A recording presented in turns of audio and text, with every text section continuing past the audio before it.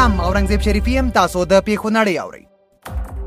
الجزیره له مصر او اردن نه وروسته متحده عربي اماراتو هم د پنجشنبې په ورځ اسرائیل سره د سولې یوه هوکړه وکړه چې له امله به یې دغه دواړه هیوادونه په بشپړه توګه سیاسي اړیکې وپالي.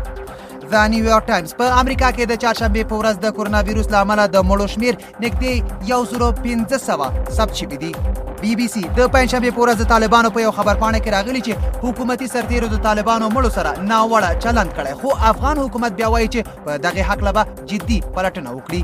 سی ان ان په چین کې له برازیل نه وارد شوي یخ وهلي چرګان په کورونا ویروس اخته دي، خو د چارو پوهانو په وینا تر اوسه د خوړو له لارې د دغه وایرس د انتقال نښې نه دي لیدل شوي.